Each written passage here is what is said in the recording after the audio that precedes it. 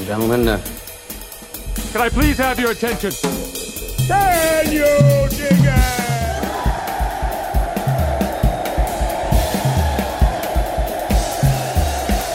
Greetings, dear listeners. This is Jonah Goldberg, host of the Remnant podcast.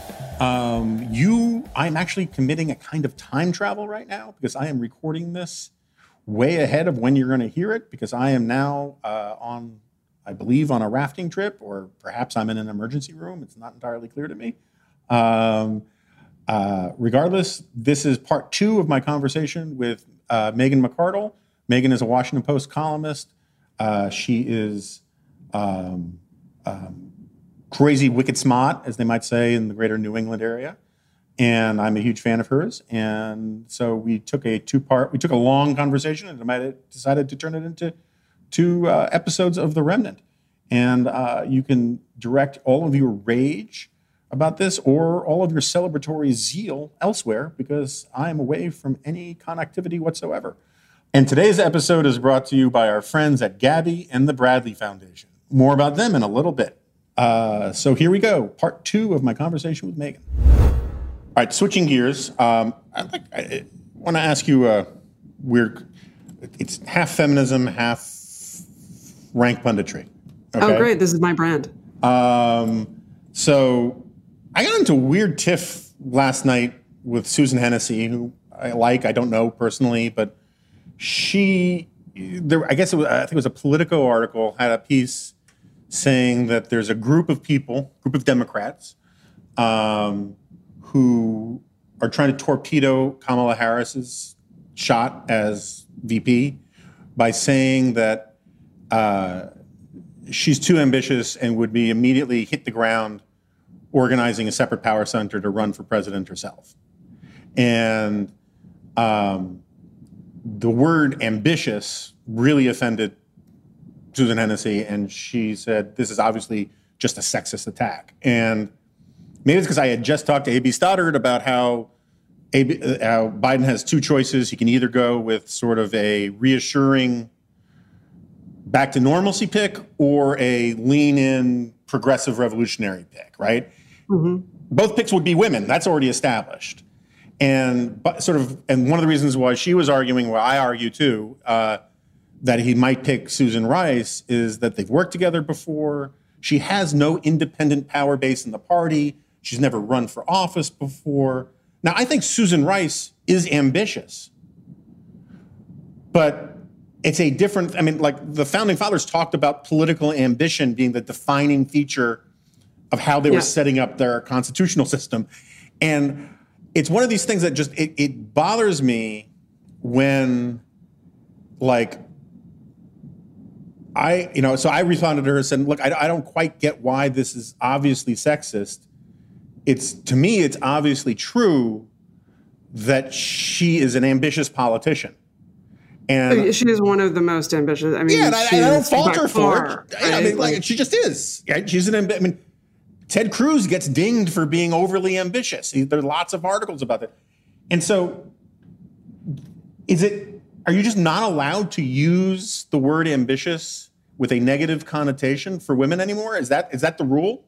Is it articulate for blacks? It's just whoa, you can't, just not allowed to say it. I think there is I think there's residual sexism in the world. I think I experience it in myself. I don't mean how I'm treated. I also think I experience it in how I'm treated, because I think that the kind of lefty hatred towards me is out of proportion to my offenses in their own eyes, right? You must get also grief from the Bernie Bro types. Oh, yeah, they hate me. Chapa Trap House, I believe, I've never actually listened to it, but I'm told by someone else that they were doing a reading series on my stuff for a while. It's apparently a big fan favorite. But I actually did listen to one podcast because it came up and I didn't initially realize that it was just going to be literally an hour of obsessing about me. And I was going to turn it off, except they were being mean about David Brooks too. And I was so mad because I really like David Brooks. He's such a nice person. How could you be mean about David Brooks? That's always been my biggest criticism of David Brooks is he's too nice. But also that like one of the hosts, there's a man and a woman hosting, and they would start to talk about something else. She'd be like, "Can we just talk about Meghan McArdle more?" I was like, "I'm not that interesting. Like my mother doesn't talk about me. Doesn't want to spend an hour talking about me." But I think that I see this too. That there are women who will set me off, and I'll sort of think, well, why is this setting me off? Why am I so mad about her and not some other guy who does basically the same thing? And I think that there is what I came up with. I wrote a long piece about Stephanie Cutter and the kind of disproportionate ire she attracted. And I will say this too, is like, if you compare the ire that Sean Spicer got with the ire that the female spokesmen have got, it is vastly disproportionate towards the women. And I think that's sexism. I don't think it's because the women are more deceptive or stupid or whatever. I think it's just like, well, we can tolerate a woman working harder than us, and we can tolerate a woman making kind of moral claims. I am the better, like I am standing for unborn babies or the dispossessed or whatever. And I care more about that than you because I have womanly virtue points, right? What we can't stand is a woman saying, you know what? Like, I'm just like, I thought through this and I'm smarter than you and you're wrong. And here's why. It makes people crazy. What we can't stand is women who are out and aggressively defend something. Not from a point of view of like, I just spent 20 years researching this, but just because they're doing the defense. And that's why female presidential spokeswomen get so much flack because they're doing what flacks do, right? They're not, but because they're out there taking an aggressive stance, it sets people's radar off and they freak out. So I think that that's true. But I think at the same time, I remember an exchange I had with one guy, which was really funny. So I wrote a piece on a while back. I started out as a tech consultant, like way back in the day in the 90s. And I wrote a piece on it, on why I left and the sexual harassment I experienced. And weirdly, those actually weren't the same thing. I didn't leave because of sexual harassment. I left because I realized I didn't care as much as my male coworkers did. And I never met a woman who cared as much as the guys did. I never met women who I'm not saying they don't exist. I'm saying I never met them in the tech world. In the tech world. OG computer programming type stuff. Yeah, I haven't met any women who just care that much about like engineering things the way guys do. Like I don't know any, I've not met, I'm saying I know they exist, but they're rarer than men are. You meet in the natural course of things. Way more men who are like, yeah, I just spent like my weekend fiddling with some, fiddling with some technological task to like make like a frame light up around my computer when I smile at it, like just random things. You're more likely to find men doing that. And that may account for why there are more men represented at the high ranks of tech. And a nice lefty feminist guy reached out to me and was like, don't you understand that this could, you're not thinking about how marginalized people feel in a space where they're like marginalized. And I was like, did you white dude just mansplain what it feels like to be a woman in tech to me? Really? And so the funny thing though was like, he went ape. He was just like apologizing and so forth. I was like, I don't care. But I'm just saying, like, you understand now that this weapon is a two-way thing and not one that you can merely deploy against ideas that you dislike. And that, in fact, I don't think that's a really useful way to look at this. Let's just argue the facts, right? But, like, yes, obviously, I know what it's like to be the only woman in the office. I've almost never worked anywhere where I wasn't the only woman or one of, like, a tiny handful of women in my office. And, yeah, there are, like, annoyances of that in the same way that there are annoyances of being the only conservative in a left-leaning publication. Right. But just to get back to my point for a second. No, my point was that I don't think it's helpful to kind of litigate word choices like that. It's a really long shaggy dog story to get there. But, even though I think that some of them are driven by that sort of thing, that we do actually worry more about ambitious women and so forth, who are ambitious in the particularly naked way that Kamala Harris is. And I agree with you. She's about like Ted Cruz. She grandstands, she's self-aggrandizing, she doesn't think about the health of her party, she thinks about the health of her career. But I think she does make some people more uncomfortable for it. But I don't think that I also think that it's also nakedly true that I don't like Ted Cruz and I don't like Kamala Harris for largely the same reasons. and that kind of policing people's word choices is just not useful, because in any given case, you're not going to be able to detect whether this is sexism or something else. Yeah, I mean, so my frustration with all this, and without getting into, I don't think I'm immune to sexism. I know I've mansplained, all that kind of stuff. I have somewhat antediluvian manners about. I'm not accusing you here in this particular case. No, I'm just actually like going up meta and being like, forget litigating this. It's I'm pointless.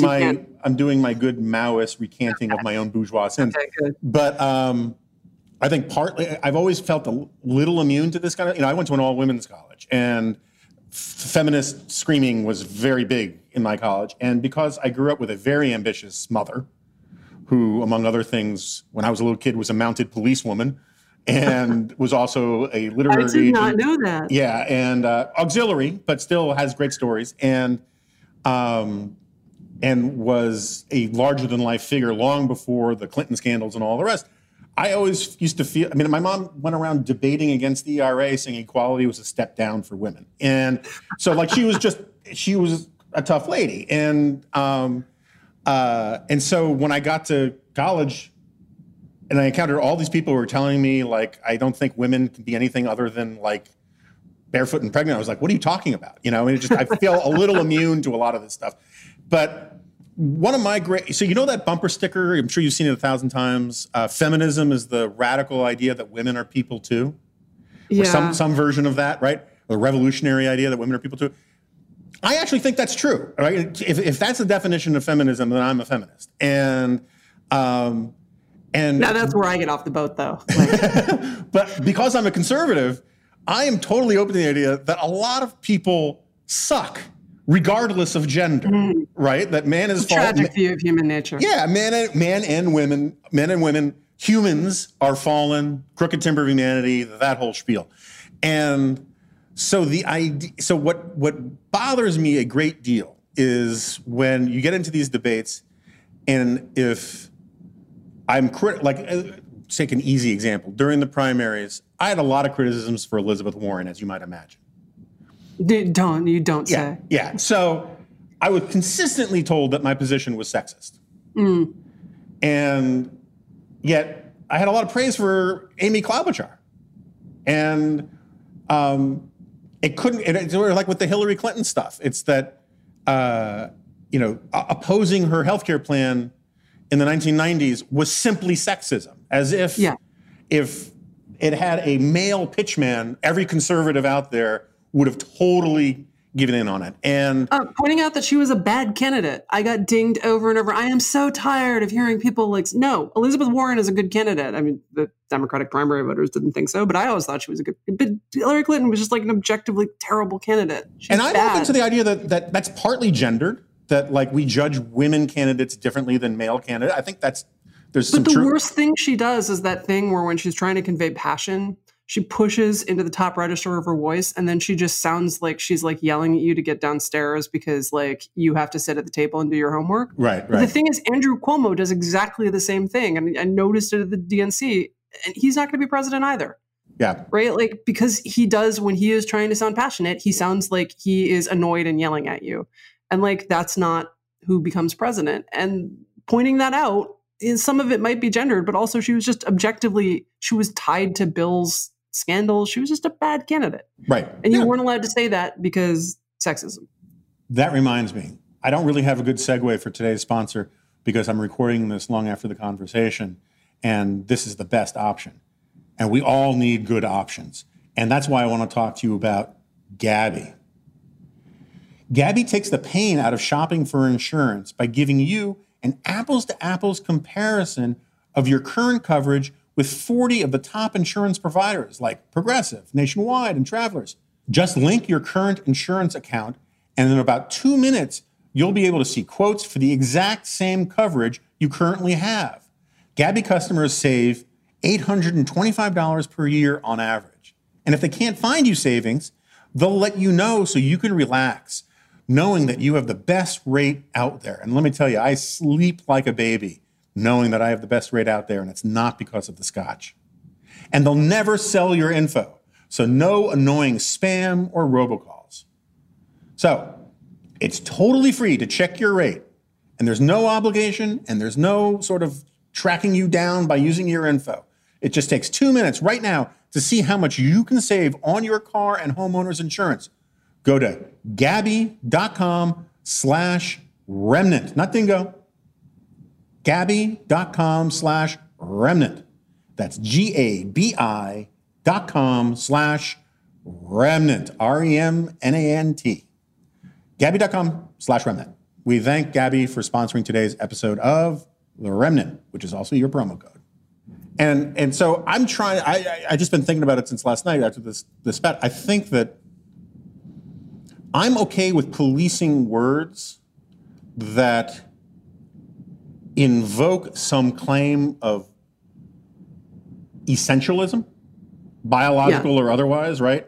And I think that's sort of maybe why the articulate thing probably qualifies, is because you're making it sound like it's shocking that yes. A black person articulate. I've never heard of an articulate politician before. Right. So but the ambitious thing, if we can't use ambitious to describe some female politicians, we got to come up with another word for ambitious that's acceptable, because some female politicians, because females are human beings too, and politicians are by definition susceptible to ambition, we're going to have to describe that characteristic of them, right? I mean, so I get my hackles up when, whenever identity politics intrudes to make a universal claim about everybody in a specific category to defend the behavior of a specific individual. Well, but I mean, and this is the thing, the other reason I think we shouldn't use it, aside from the fact that I think in any individual case, these kinds of subtle, like statistical, on average, these people get more, but you can't necessarily tell in any particular case. But also because it then ends up being used as a rhetorical move, right? It's not, any criticism of female politician, oh, well, that's right. And, I've had this conversation with people who think that like Republican opposition to Obamacare was all about racism. And like, no, I'm not saying that some opposition to Obama was not driven by racism. Undoubtedly some was, but the idea that Obamacare would have gotten any more votes in Congress if Obama had been white is just crazy. Yeah, and all you had to look at was how Republicans responded to Hillary care under Bill Clinton, right? Or Trump care. Yeah. You couldn't even get Trump care done, right? Like the fact is Republicans didn't want to do healthcare reform. They just didn't. And like they weren't going to be made to. And, so I think that, and the thing and the danger of it, and I think that this goes back to the Hillary Clinton example, is that not only by forestalling criticism, you feel like you're making yourself more powerful and more invulnerable. And what that allowed the Democratic Party to do was to nominate a candidate who had never won an actual competitive, hard-fought election on her own, who had a tremendous amount of baggage, and whose like sole virtue, to hear many people talk, was that she was going to be the first woman president, a role that millions, hundreds of millions of Americans could have filled. And this was not like, she wasn't a good candidate. And by forestalling so much criticism, by closing themselves off to noticing that like, no, actually she's a bad candidate, people put the Democratic Party allowed Donald Trump to win.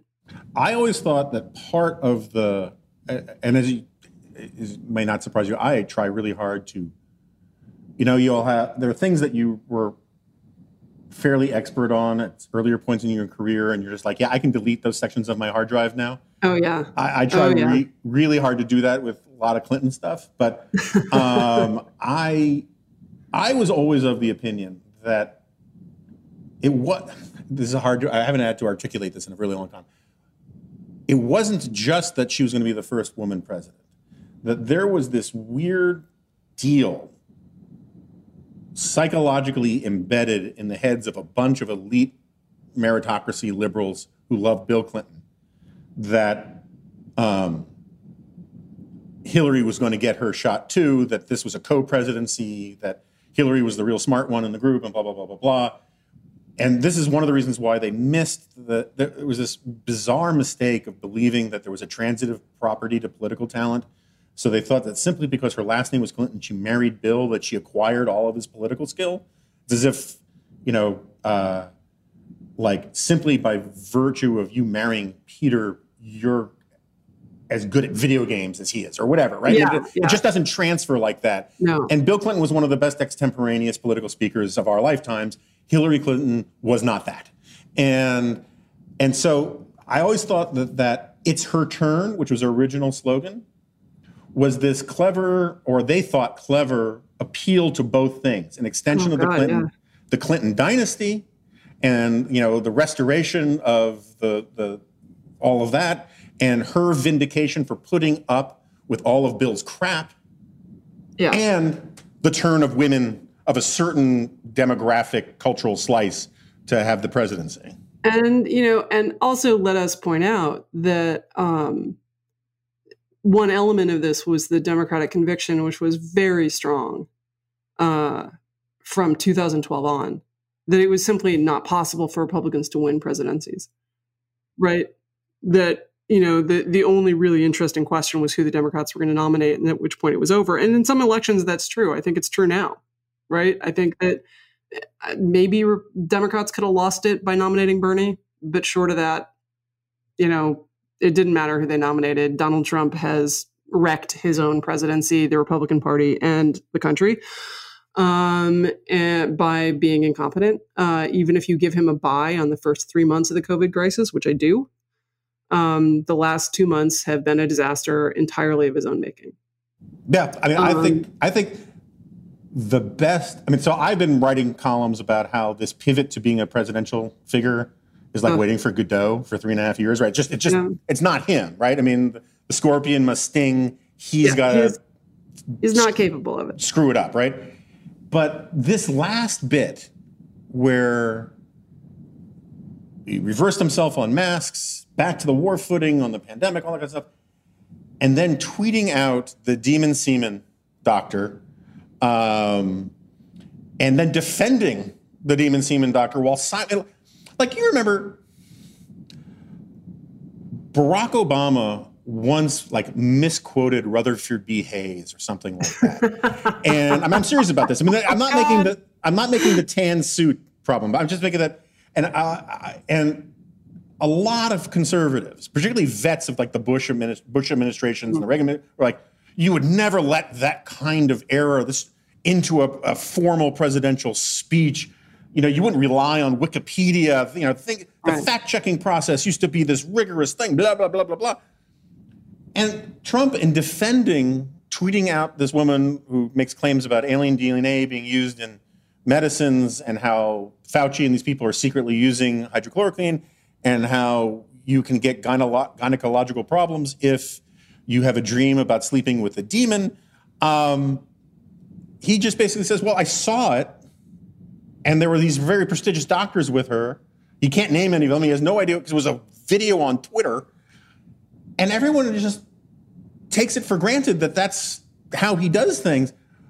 But there's just no way that is reassuring to the voters he needs to win back on the pandemic. Similarly, let's delay the election because of which came out this morning that we're recording this. He floated this trial balloon just asking questions about delaying the election because of the voter fraud of mail-in balloting. And the thing is, at this point, I am so tired of Donald Trump. People are like, why aren't you writing columns about how terrible he is? And it's because I'm tired.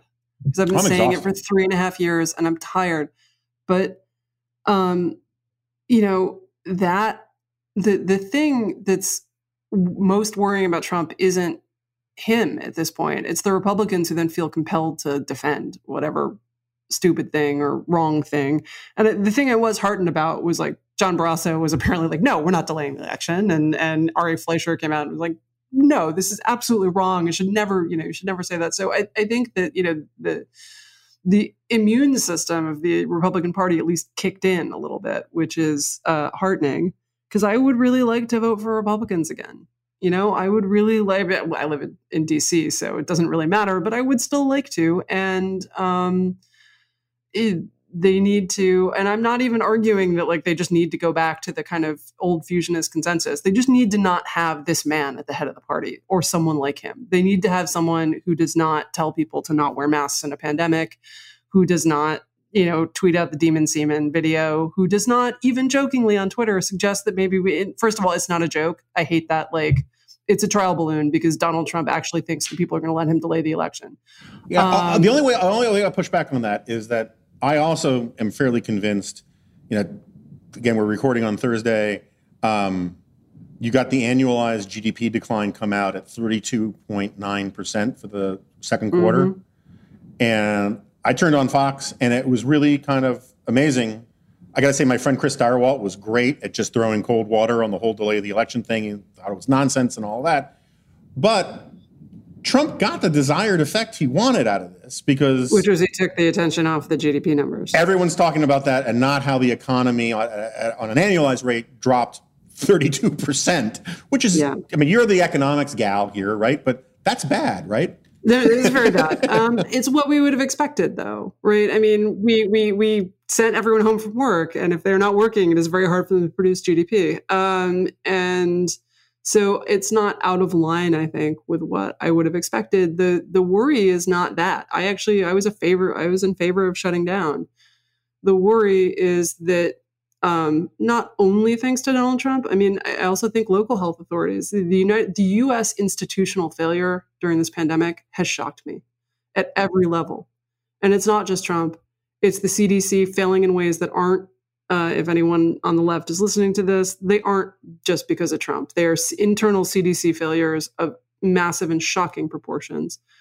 The FDA has done better, but has not covered itself in glory. The local health authorities have made mistake after mistake. They are not being, and I'm not talking about red states now. I'm talking about blue states that don't have the contact tracing capability they need. Blue states who can't figure out what to do with their schools, who apparently didn't realize schools would be reopening in the fall, and that maybe they needed to think about this more than 2 weeks in advance. Watching other countries get a handle on this. Watching the public health authorities who say, and the mayors and everyone else who said no public gatherings except for massive street protests, right? Watching the failure has been serial and repetitive and devastating. And bipartisan. What? And bipartisan. Yes. Yeah. But that said, special place does go to Trump and Republicans because they are the people who more than Democrats at the beginning were bad denialists. I'm not, and Democrats in the beginning and have done enormous damage by allowing those protests to happen while shutting everything else down. Yeah, and also I mean, this is one of the things I try to get out of not ascribing to vast categories of people the bad acts of small numbers of people, which is, if everybody had that practice, Twitter would shut down tomorrow. Yeah, I know. But an enormous number of people, relatively speaking, made really insensitive arguments about how conservatives want to reopen things because they miss getting a haircut. And we want racial justice and to end systemic racism. Yeah. There are conservatives who were mad about not being able to visit loved ones when they died. Go to a funeral, Yeah, go to a funeral. And, the smug condescension that came from from both sides, to be honest. I mean, it has accelerated the distrust of anybody who's not on your team to a level that I found really shocking. And I personally think the nationalists, the post-liberal integralists or whatever we're supposed to call them, they're the ones who really blew it because the pandemic was designed for people who say, hey, look, we need to get past this sort of classical liberal structure of limited government. There's some things that we're all in it together, got to take care of each other. And yet you had, Rusty Reno of First Things and all these people coming out saying, masks are for cowards and ignore all this. And it's amazing the missed opportunity there. Yeah, you have a plague that comes out of China for China's ineptness and then its active conspiracy to conceal the extent of what was going on. It shuts down immigration and trade. You have a ready-made crisis for them, and they blew it because the guy at the top was a sucking power vacuum who has just destroyed his just incredible level of incompetence at doing even basic stuff. Why not tell people to wear masks, right? What's the harm? Why not? And there was just this magical thinking, and they indulged him in it, and they joined him in it because that was how they were going to own the libs, dying to own the libs, right? Old people are your voters, guys. Anything that kills them disproportionately is bad for you. And I think there's a lot of it. There's a lot going on here. There's also the fact that even in blue states, let's be honest, people are not distancing the way they should. And, they're having parties and they're doing all of this stuff. And everyone is trying to free ride on everyone else's precautions. But it is worse in red states. And Donald Trump, his CDC is failing and he's not cracking heads and making something happen. He's, and what the CDC is getting right, he's counter programming with Liberate Michigan and Liberate, exactly. And he is the problem. He is the reason Republicans are going to lose not only the White House, but it looks like the Senate. And I'm not excited about that. I depart from. I'm really worried about what unified Democratic control of the Senate looks like under these circumstances. I don't join with my colleagues in being like, yes, we must crush the Republicans and this is how they have to learn. First of all, because I don't think that's actually like a very good model of how parties learn. And second of all, how people learn. And second of all, because Democrats could do a lot of damage, right? And, I am worried about the radicalism that I see in certain elements of the party, and I'm not sure how restrained it would be. I worry that they would, for example, try to pack the court. That's a mainstream idea on the left now, and that really worries me. But that said, who bears the number one responsibility for that? Donald Trump and the people who forced Donald Trump on the party and then on the country. No, you're not going to get an argument from me about that. The third problem, you listed two of them. The third problem with the sort of Lincoln, Project Lincoln people, is that the politicians that you will have the greatest chance and greatest likelihood of quote unquote punishing for enabling Trump are still the least Trumpy members of the party. And so what you end up being left, this is one of the points that Paul Ryan and his people made in 2016, is that he was trying to protect the least Trumpy members of his caucus. This is back when they thought that Trump was going to lose. And what you could end up having is that the Western Pennsylvania guys where Trump won by 20%, they become the majority of a rump party and define the party for a generation. And that's how you get a longer tail for Trumpism. It's a concern. Well, so you get a longer tail within the party, but then you get a shorter tail, right? This is the thing that Freddie DeBoer, who's a great internet writer, called, stole from John Schwartz, the iron law of institutions, which is that people care more about their position within an institution than they care about the power of the institution. And in the right circumstances, what that can lead to is this incredibly destructive infighting where you wreck the institution and now you have control of this thing that you can't do anything with. And I think there's a real risk that Republicans, that the people who told me, there's no difference between Marco Rubio and Hillary Clinton. And that's just not true. Even on immigration, that was not true. That was not even a little bit true. Right. If you've now handed them huge majorities in the Senate and the president and the presidency and the House, which is now what looks like a real live possibility. All of the stuff you told me you had to vote for Trump for in order to get, it would have been those people would actually have been better off if he had lost in 2016. It's partly because of conversations like this that the remnant exists, because during these trying times, it's really hard to sort of process and keep current events in perspective. And that's something that also our friends at the Bradley Foundation are trying to do with Conceived in Liberty, the Bradley Speaker Series. It's a new video series that offers meaningful perspectives through engaging 15-minute interviews. Visit bradleyfdn.org/liberty to watch their most recent episode featuring British author and historian Andrew Roberts. The author of numerous award-winning books, including his most recent book, Churchill, Walking with Destiny, Roberts is a foremost expert on Winston Churchill. He's also an expert on Napoleon, and I just bought his Napoleon book to take with me on my trip. In this episode, he addresses Churchill's approach to governing during a crisis and how he evolved from statist to staunch advocate of the free market system. Roberts also shares his take on the destruction of historical monuments. So that's Bradley with an L-E-Y at the end, fdn.org/liberty to watch the video. New episodes will debut weekly, So go back often and subscribe to their YouTube channel to be notified whenever a new one is posted. We thank the Bradley Foundation Speaker Series for sponsoring today's episode of The Remnant. All right, well, we've gone long. We may even break this into two-parter, which was sort of my decision not to call it audible and just end it earlier. You're just too fascinating, Jonah. I don't know, but it's nice to talk to you. Yes. We didn't even do any New York reminiscing. Which, I'm really worried about New York. I think they're going to have a fiscal crisis, like a big fiscal crisis. Talking about a place that's about to undergo a great relearning in a bunch of different ways.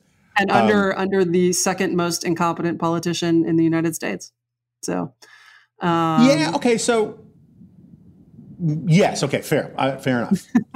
It's just that, like, de Blasio managed to do something that even Donald Trump hasn't quite done.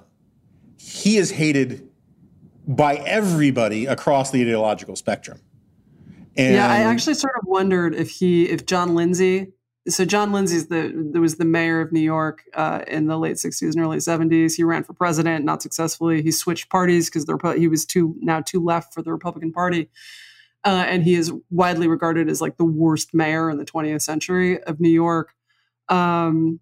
In part, I think a little bit unfairly, he just presided over a bunch of stuff that was going to happen in the late 60s that he didn't cause. But none, fair or not, that was his reputation.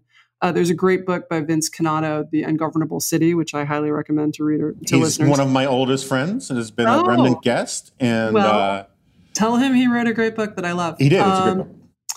And anyway, so I sort of wondered, like, did John Lindsay's family pay de Blasio to rehabilitate his reputation? Because de Blasio has definitely knocked John Lindsay out of the canon of worst mayors in the last 100 years. I've told this story a couple times on the podcast, including when Vin came on.